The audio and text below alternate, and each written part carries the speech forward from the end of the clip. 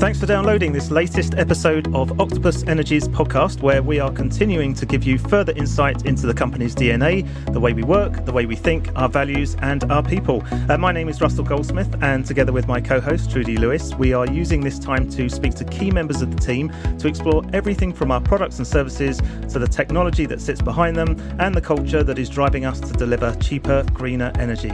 In this episode, we're focusing on growth and what it takes to go from zero to over 1.5 million customers in just 4 years. And so we're thrilled to welcome Chief Financial Officer and co-founder of the business, Stuart Jackson.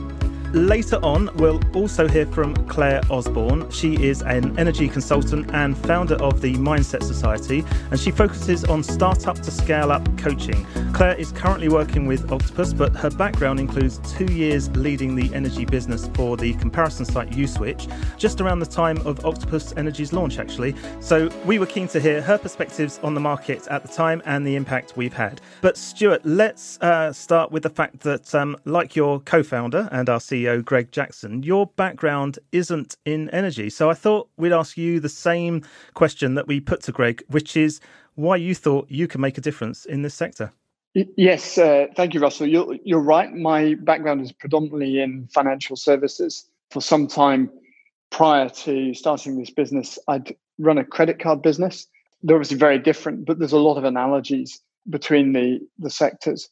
So what we saw in energy was an oligopoly, largely dominated by the big six energy companies.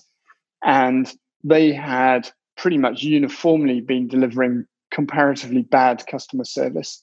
The net promoter score for many of them was actually negative. That means they had more detractors than they had people who actually rated them positively. There were issues with billing. They were charging very high prices, and were they more efficient, they should have been making a lot more money. And actually, at the time we came into the market, the CMA were just, the Competition and Markets Authority were just finishing a study of the market based on the suspicion that it wasn't a properly functioning market. And there were a lot of very interesting findings. They didn't specifically find a market failure, but there were a lot of issues that were highlighted. And that was a great backdrop for us to come in. One of the big issues that we observed in the market was the way the incumbents were pricing. So they would, and you see this in a lot of markets, they would entice customers in with a cheap offer, and then for a fixed 12-month period. And then when the customer wasn't looking, prices would jump up 30, 40, in some cases 50%. And that's how they made money. They relied on that dynamic in order to profit. And what we set out to do was use technology to build a highly efficient business that enabled us to deliver, to pinch a phrase from Asda, everyday low pricing. So it's consistently good value. And that's what we've been doing. And actually at the same time, we've been able to deliver not only lower prices, but demonstrably superior customer service. And the textbooks would typically tell you there's a trade-off between those two things. But actually through the use of technology and a differentiated operating model, and the kind of people that we've hired and brought to this, we've actually been able to deliver both of those things. So in the previous episode, we heard from Greg, and he was telling us about raising the finances, all of what was needed basically to start the business. So just going back to the very first day, and you're sitting in your office, you've got this 10 million investment from Octopus Investments. So how do you then start to go about getting new customers? So as I remember, the first months were dominated by signing a tremendous amount of contracts just to be able to operate in the market. National Grid actually sent us 2 bankers' boxes of contracts. There was an awful lot of very technical, complex stuff that we needed to read, work through with our lawyers and understand the construct of the industry. But once we were through that, within about 3 months, I guess, we were able to start taking our first customers. And our very first customer came in on the 21st of December 2015. It was a momentous moment. We all crowded around while we switched one of the team. And in the weeks that followed that, we set about switching friends and family and employees of Octopus Capital, our backers. And actually, it was really instructive for us. So the message to all of those people was switching is easy. It's really genuinely effortless, and we can work through it with you in a few minutes. You're almost certainly going to save a lot of money, especially if you haven't switched for a long time and you're being ripped off by your existing supplier. And we asked people to share their bills with us so we could actually see whether we were going to save them money or not. And in pretty much every case, we were, and sometimes really material, hundreds of pounds across a year. And obviously, because they were friends and family and colleagues, essentially, they knew that if anything went wrong, we would absolutely make it right. And despite all of those things, people found it quite difficult. It was really instructive for us about the consumer psychology of switching. So how did you make it easy for people to switch suppliers? Yeah, so what we learned through those early weeks was that it's perceived as complex and in some ways risky, even when we were saying to people we're definitely going to save money by switching. So we did a lot of things pretty much straight away. We said, unlike almost everybody in the market at the time, in fact, I think everybody, we said there will be no fees for switching away from us. So you're going to commit to a 12-month contract, or rather, we are committing to giving you a fixed price over 12 months. And if you switch away in the meantime, there is no fee. And that took away one of the risks. If we weren't delivering, there was no downside for you to move away. We also worked really hard on the customer journey through the web sign up. We made it as simple as possible, but just always giving you confidence that this is an easy thing to do and not putting any barriers in the way. We worked really hard on the messaging as well to try and reassure everybody that this was a fine thing to do. So we used testimonials of customers. As we started to get customers, we got them to share genuine feedback, and we put that on the website. We also, importantly, we made it very quick, and we told people it was quick and almost made a game of it. I think our record switch was 31 seconds. So that away also started to take away a barrier. That's pretty impressive.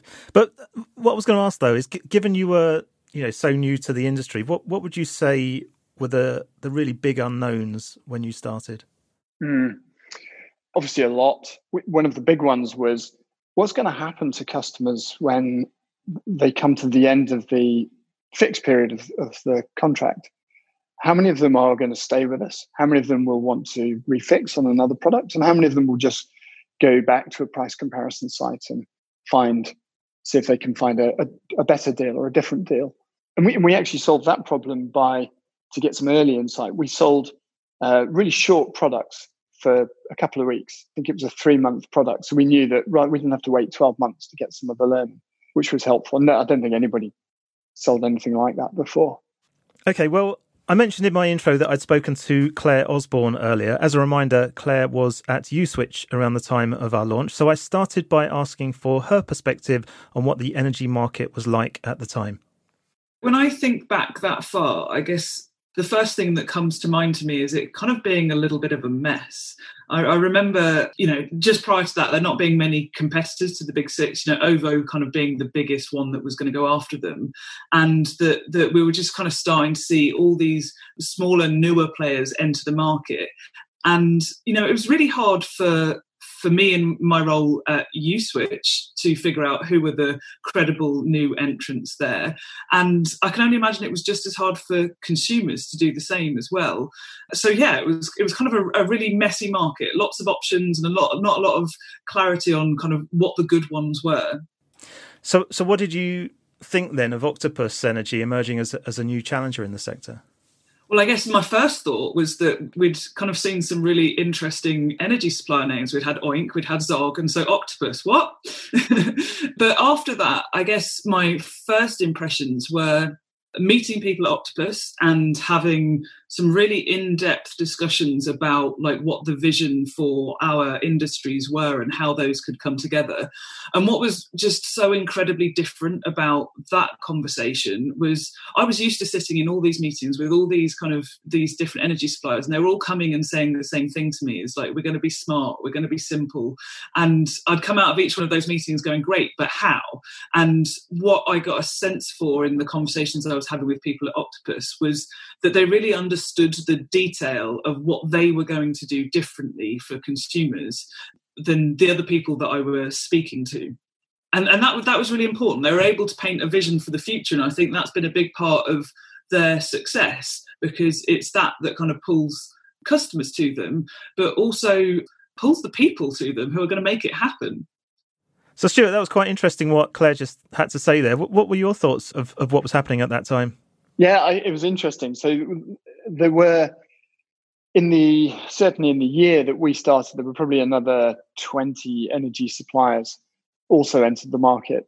And it's not surprising in retrospect to hear Claire's reaction there. There was a lot of eye rolling when we would say to people, we're a well-funded new entrant with a vision that is going to generate a great deal of efficiency, and we're going to be really differentiated from a customer's point of view.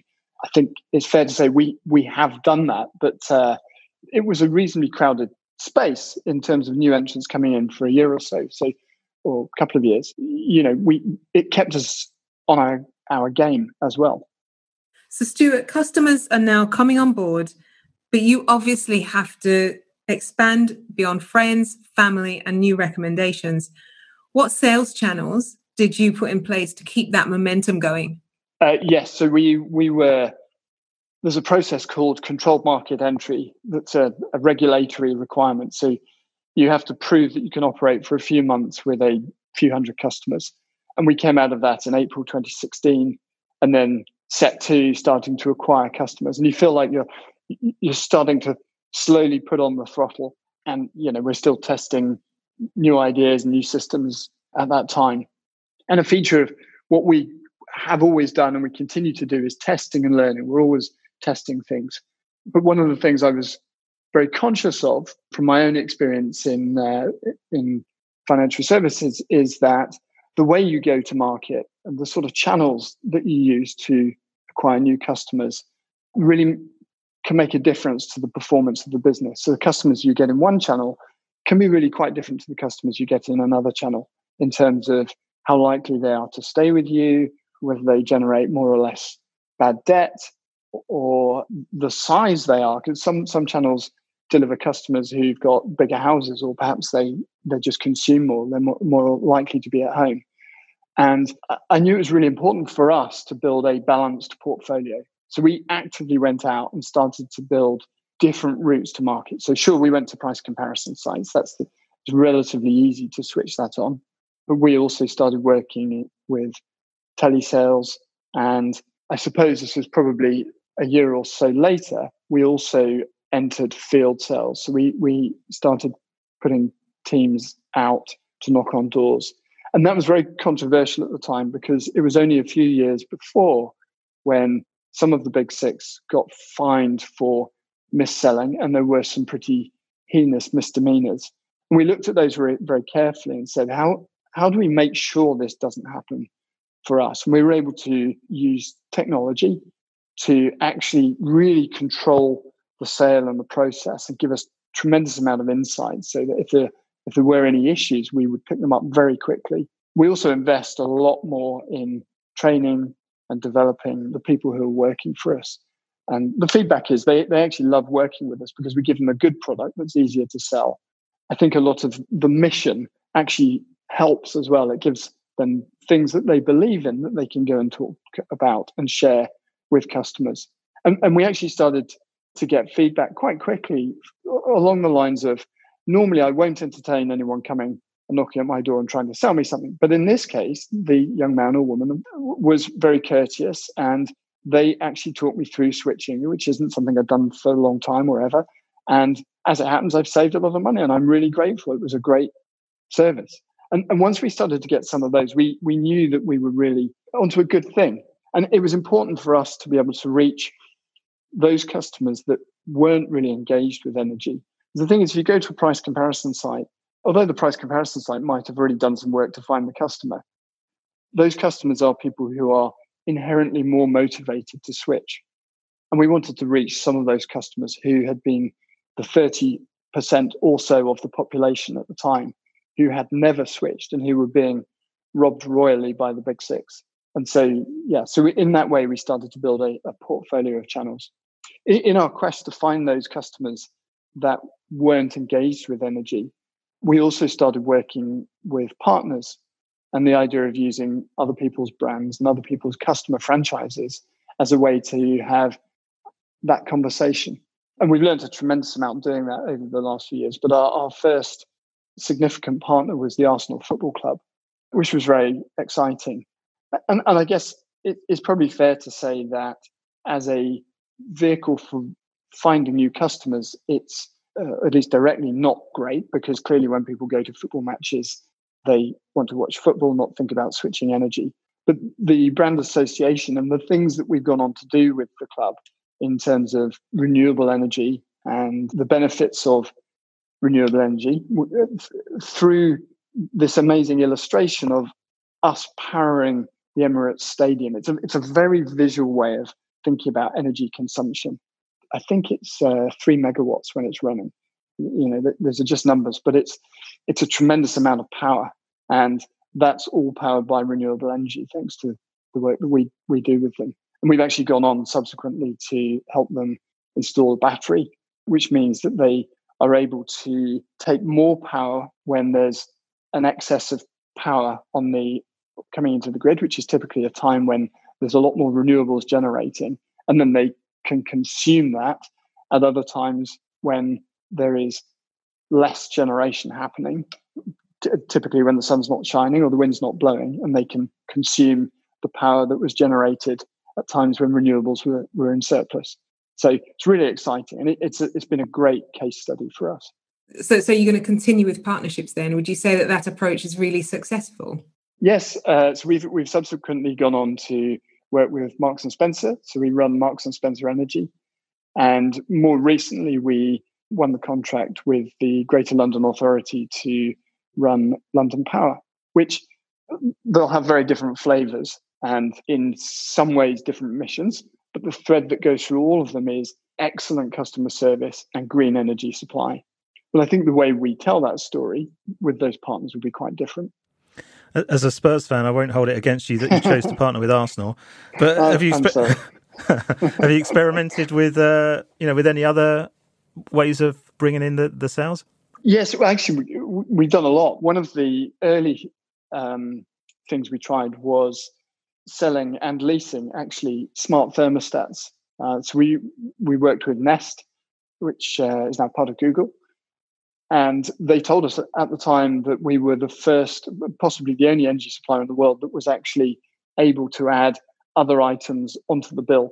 So our customers that took a Nest, whether it was a purchase or a monthly rental, would just see that on their energy bill itemized underneath gas and electricity, which was exciting. We didn't do a great deal of that.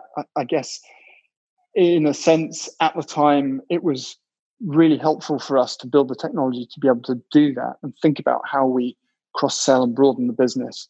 But there was just so much to do in just building our core gas and power franchise that we really invested a lot more of our efforts on that at the time. I think in terms of other things that we've played with, we introduced a referral fee. So any customer of ours gets a special code that's personal to them that they can then share with friends and family. And then they both are rewarded, which is great. Makes everybody feel good about sharing good customer service. One of the things that we've learned through that is actually sharing services is a very personal thing. You stick your neck on the line a bit, even if you're getting rewarded for it. And people won't do it unless the service is genuinely excellent. So we feel, as always, we worry a great deal about the customer service that we give. But when you're asking people to refer you, it has to be great. We also have special offers, and that sort of thing has been really interesting for us to experiment with. I think one of the most defining changes in the industry that's happened in the last couple of years is the advent of a price cap. It's something that we worked hard on. We contributed a lot to the debate, and it's been hugely impactful for the industry. In what way would you say it's been so impactful? Yeah, so you remember earlier I mentioned that there's this phrase that we coined working with a BBC journalist actually with whom we shared a lot of data, and were able to really bring alive what was happening. And surprisingly, although every individual consumer might feel that big jump in price after 12 months, when you stand back and look at the data, as a regulator might, it's quite hard to see because it wasn't happening all of the time. So we worked very hard to share data and bring alive what was happening. And what was happening was that the incumbents were profiting very greatly from consumer intransigence. And when the cap came in, it effectively limited their ability to do that to some extent. And it accelerated the transition in the industry. So there were these dominant in terms of their market share, big six players who were profiting through this mechanism. They're pretty inefficient in terms of the amount of operating costs that it takes to run customer accounts. And they all knew they needed to start to become more efficient and bring in new technology and modern systems that join together all the different pieces that are required to run a modern energy service. But it's a very difficult thing to do, as any incumbent in any industry would know. And what the price cap has done has created a burning platform and meant that the incumbents have to change. It's become existential. So we've already seen SSE exit the retail business. OVO bought that business. And Empower has effectively been acquired by E.ON through a complex deal. And we know the others are already working hard to transform their businesses. So British Gas recently exited its North American retail business, presumably to improve their balance sheet and give them funding to be able to support and transform their UK business, which is predominantly what's left. So massive, massive change and a great opportunity for us, of course, as a challenger in that market. Excellent. Well, before we carry on, I also asked Claire Osborne what she thought of this growth strategy and how she felt that Octopus Energy differentiated from the rest of the market. I guess what struck me about Octopus is that they actually really went out of the way to answer a question that was causing consternation in the market. So this point of like big price hikes at the end of contract terms, they went out of their way to create an answer to it and to package that answer up in a way that people could really understand it and buy into it. And so, you know, they had a pricing strategy which consumers could understand, but also that right at the kind of the sharp end on a results table could still look pretty competitive. But then kind of matching that up with kind of two factors, I think, like one basic and one kind of really about creating noise and glory. And the basic being just get, you know, the service right. Like do whatever it takes to deliver something that you would be proud of, something that if you were a customer, you would be grateful for. And kind of working with Octopus, I've seen people make compromises to make absolutely sure that happens in a way where in many of the other energy companies I've worked with, the compromise would be on the quality for the customer. So there's that, like set a basic good standard and then match that up with creating products, propositions, messages, which create noise. So you use something like the Agile tariff or Go, and you create some noise about that, and then once people are talking about it, they're talking about you in the context of, and they're great in terms of the basics, and that makes a really compelling story. So, Stuart, as you're introducing all these new channels, what were you doing to monitor successful sign-ups and, I'm guessing, that inevitable churn of some of your customers? Yes. So because of the proprietary platform that we were starting to build, we had, and I guess one of the luxuries of being a newcomer to a market is you can build technology from scratch that enables you to integrate all the modern things that were just add-ons for other people. And that meant we had great data at our fingertips, and we used modern ways of viewing that data. So I remember in the early days, we cobbled together very quickly a Google Sheet that we had on a big screen in the office with some key metrics, but probably principal amongst those was number of customers signed up by which channel. And we looked at it all the time. In fact, I remember one of our first board meetings, we had it up in the board meeting, and at some point during the hour and a half meeting, it ticked up one. It seems absurd now, actually, but it was a joyous moment just to see that, whoever that customer was, pop up. When your small milestones come thick and fast, and then they space out more. So we had a big party at 10,000, and then I think we probably did something at 50 and 100, and actually we were growing so fast after that we sort of plan a party for the next milestone and accidentally burned through it, so we had to rename the party. Was there anything that didn't work? And if it didn't, what were the lessons that you learned from that? Yeah, lots, I guess, in honesty. There's always things, because we're experimenting and testing with things all the time. One of the sources of growth, I suppose, that didn't work well was selling to landlords properties between tenants. It's known as the void switching. And actually, it's not a great experience for anybody. So the idea is that the property's already switched to Octopus, and whoever moves into the property is able to benefit from great customer service and green energy supply from day one. And it was sold really to estate agents who typically are managing the lettings.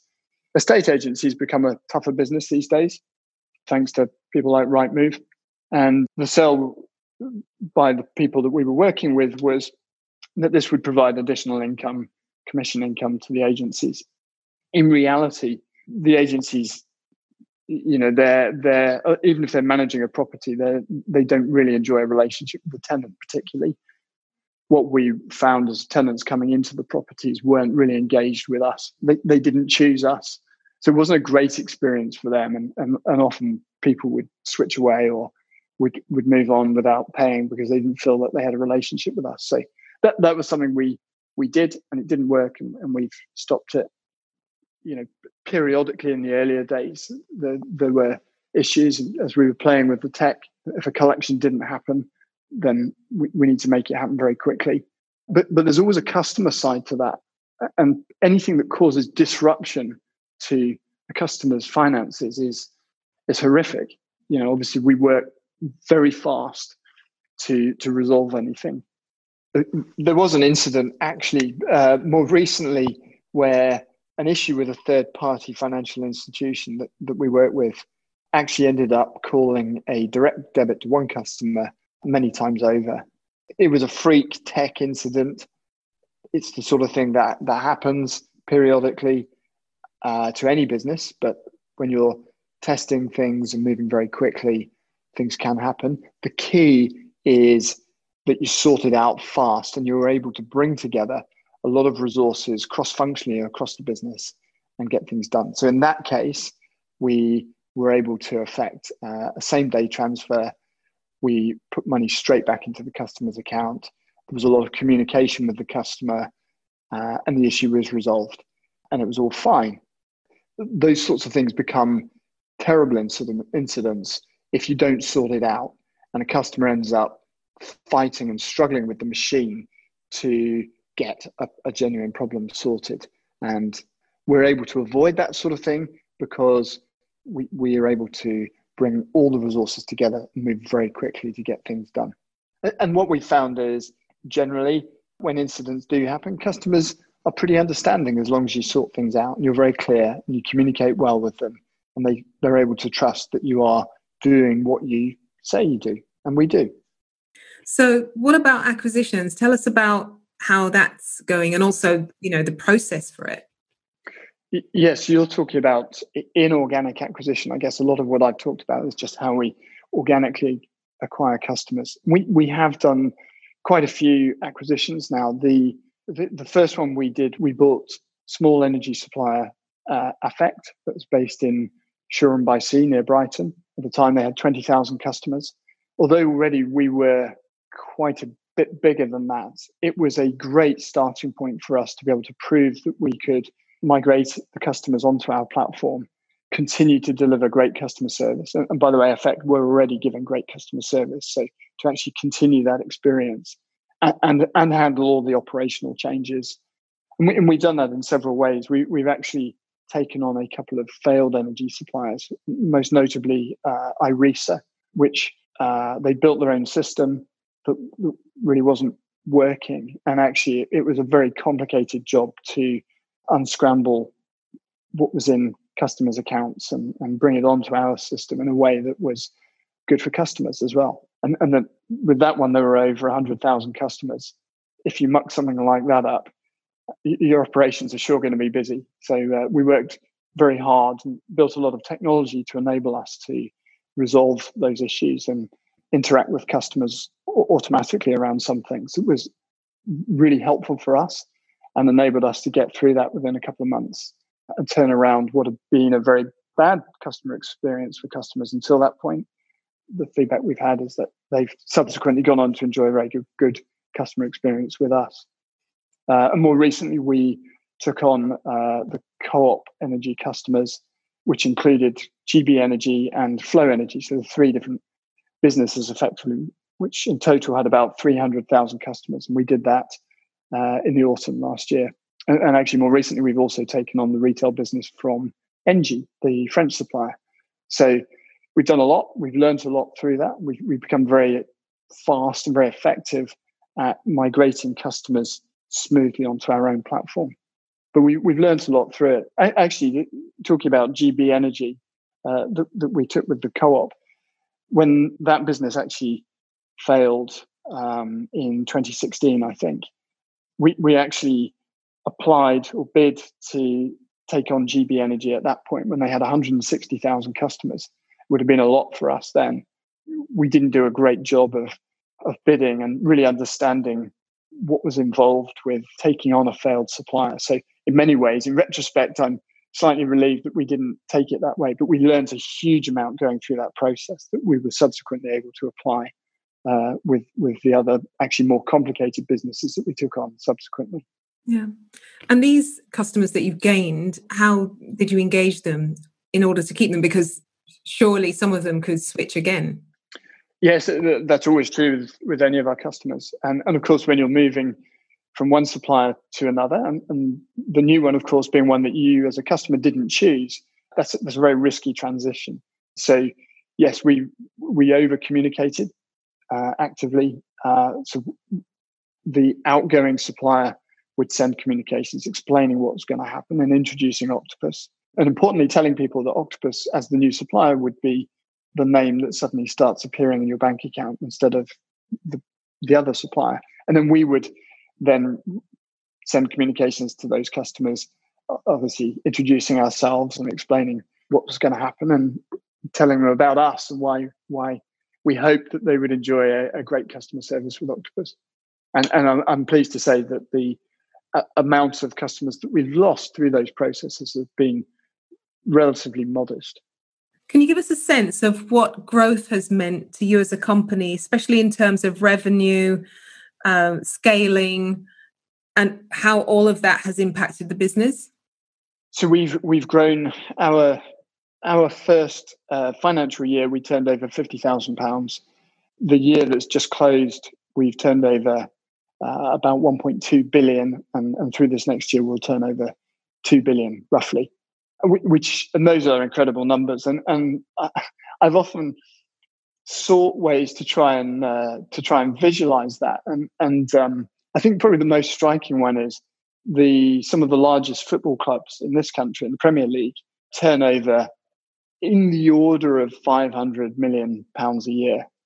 So you can think of this year coming, Octopus Energy's turnover will be roughly equivalent to the top four of the largest football clubs in the Premier League. And which of course each of those in their own right are huge brands, they're global businesses, they're big businesses. So that really brought it home for me. We tried to visualize it in terms of what would it mean in banknotes, and it I think if you had it in £20 notes and you packed it into suitcases, it would take roughly 7 jumbo jets, I think, to carry it all. I mean, these are huge numbers.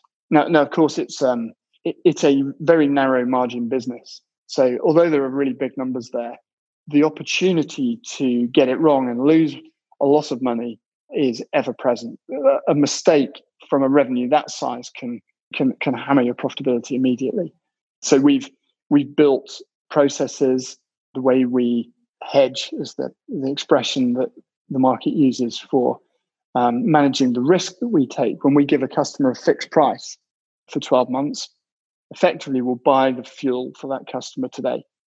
And in that way, we know that the price that we've offered you is a price that we can honor without losing a lot of money. And if you don't do that, you're crazy at any scale, because the markets move around a lot. In fact, the wholesale price of energy increased by 60% in the 6 months to September 2018. And any energy supplier that hadn't already bought fuel to match against the contracts they were selling to retail customers at fixed prices are going to be in a lot of trouble. So we've done a lot in the background, and we use a lot of technology. So today we've got a small team of data scientists and artificial intelligence systems that we've built that help us forecast for every meter. And for electricity, we're forecasting consumption for every half hour throughout the day and every day for gas. I mean, these models have billions of rows of data. There's huge complexity involved with that. Stuart, I want to ask you about the future of the business, but before I do that, I also asked Claire what she thinks, as an independent observer, of the direction the company is heading.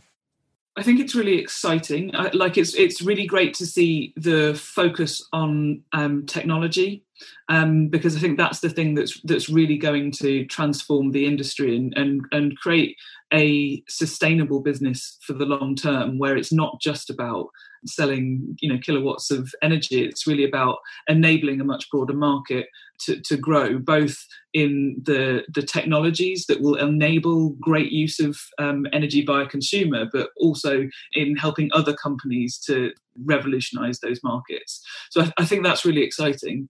I think there's also, some tough challenges ahead for Octopus. I think a big part of what's made Octopus successful is this really clear culture and vision for who they are, and using that to recruit people who care about the same things, who stay up late at night thinking about how they can make the world greener, or the technology that little bit more efficient. And I think that gets harder at scale. And the other thing that Octopus has done really well is just move fast. And to steal a term, and hate myself for using a cheesy term, but they move fast and break things, and that's an easier thing to do when you've got that kind of tight culture where everybody understands what works and what the priorities are. I think as they get bigger, it's going to be hard to kind of maintain that kind of constant force of bringing out new propositions, challenging their competitors, and creating surprises in the market. And so figuring out how to keep their culture and support their people through those things, I think are kind of big things to look out for on the horizon. So Stuart, you heard what Claire thought there. What about yourself, though, about the future? Can you share any plans that you have to continue this successful growth of the company?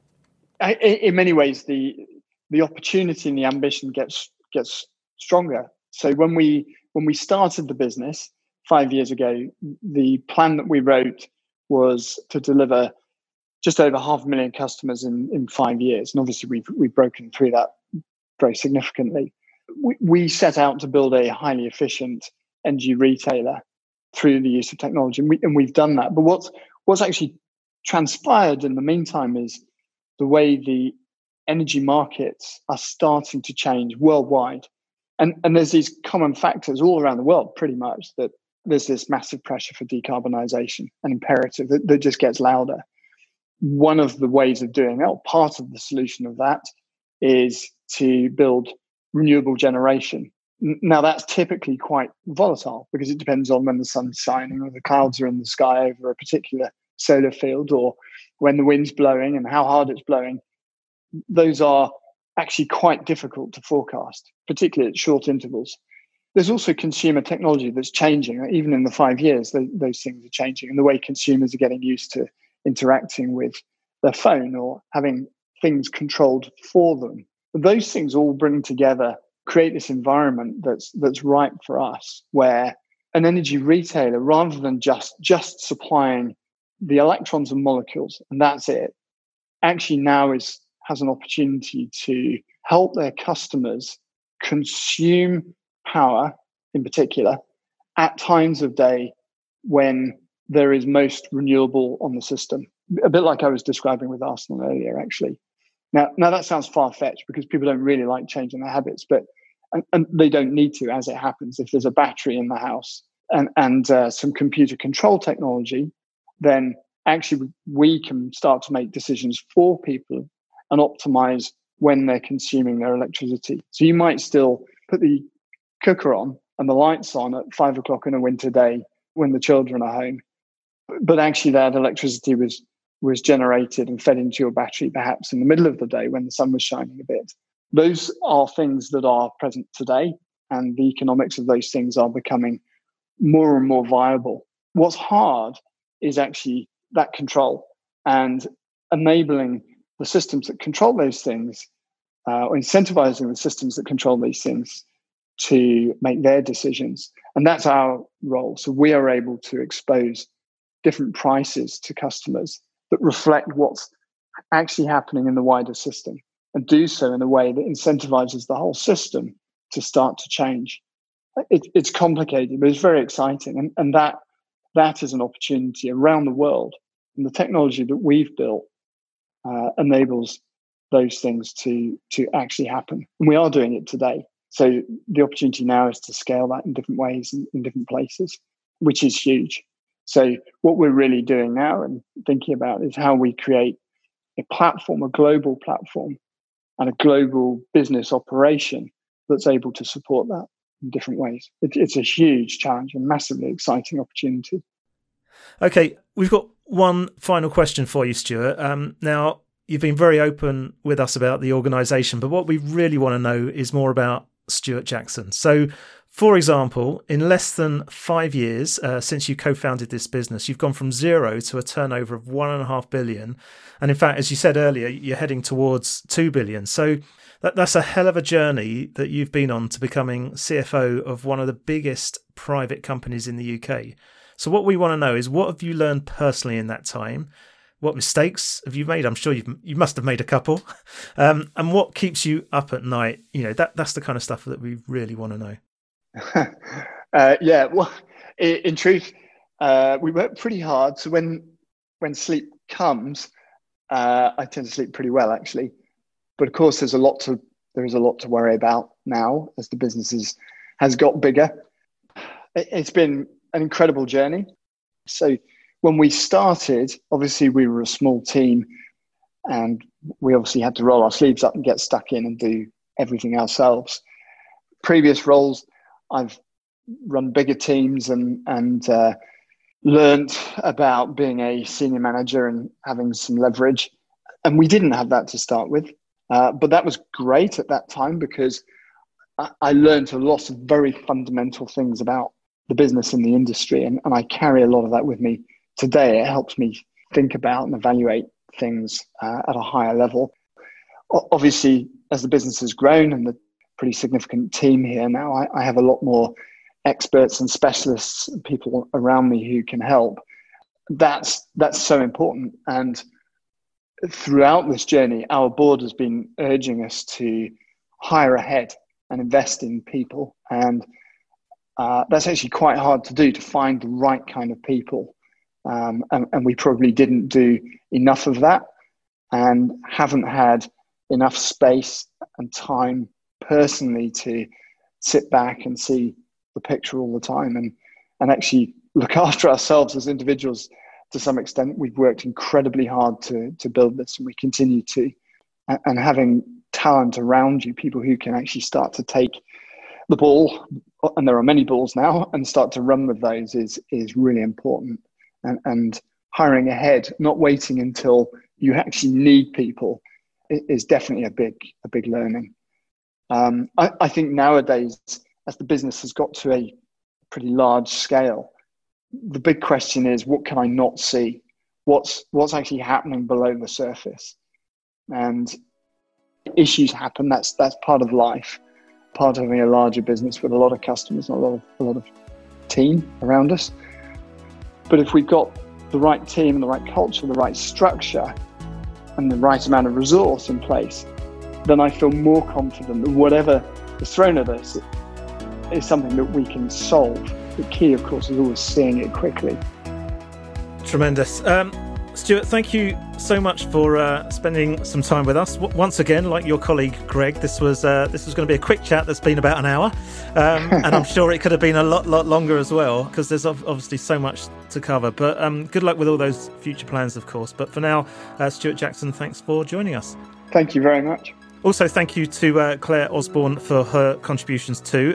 As always, if you've got any comments on anything that Stuart's discussed today, please do get in touch via the website, and that's octopus.energy, or via the usual social channels. But for now, from Trudy Lewis and me, Russell Goldsmith, thanks for listening and goodbye.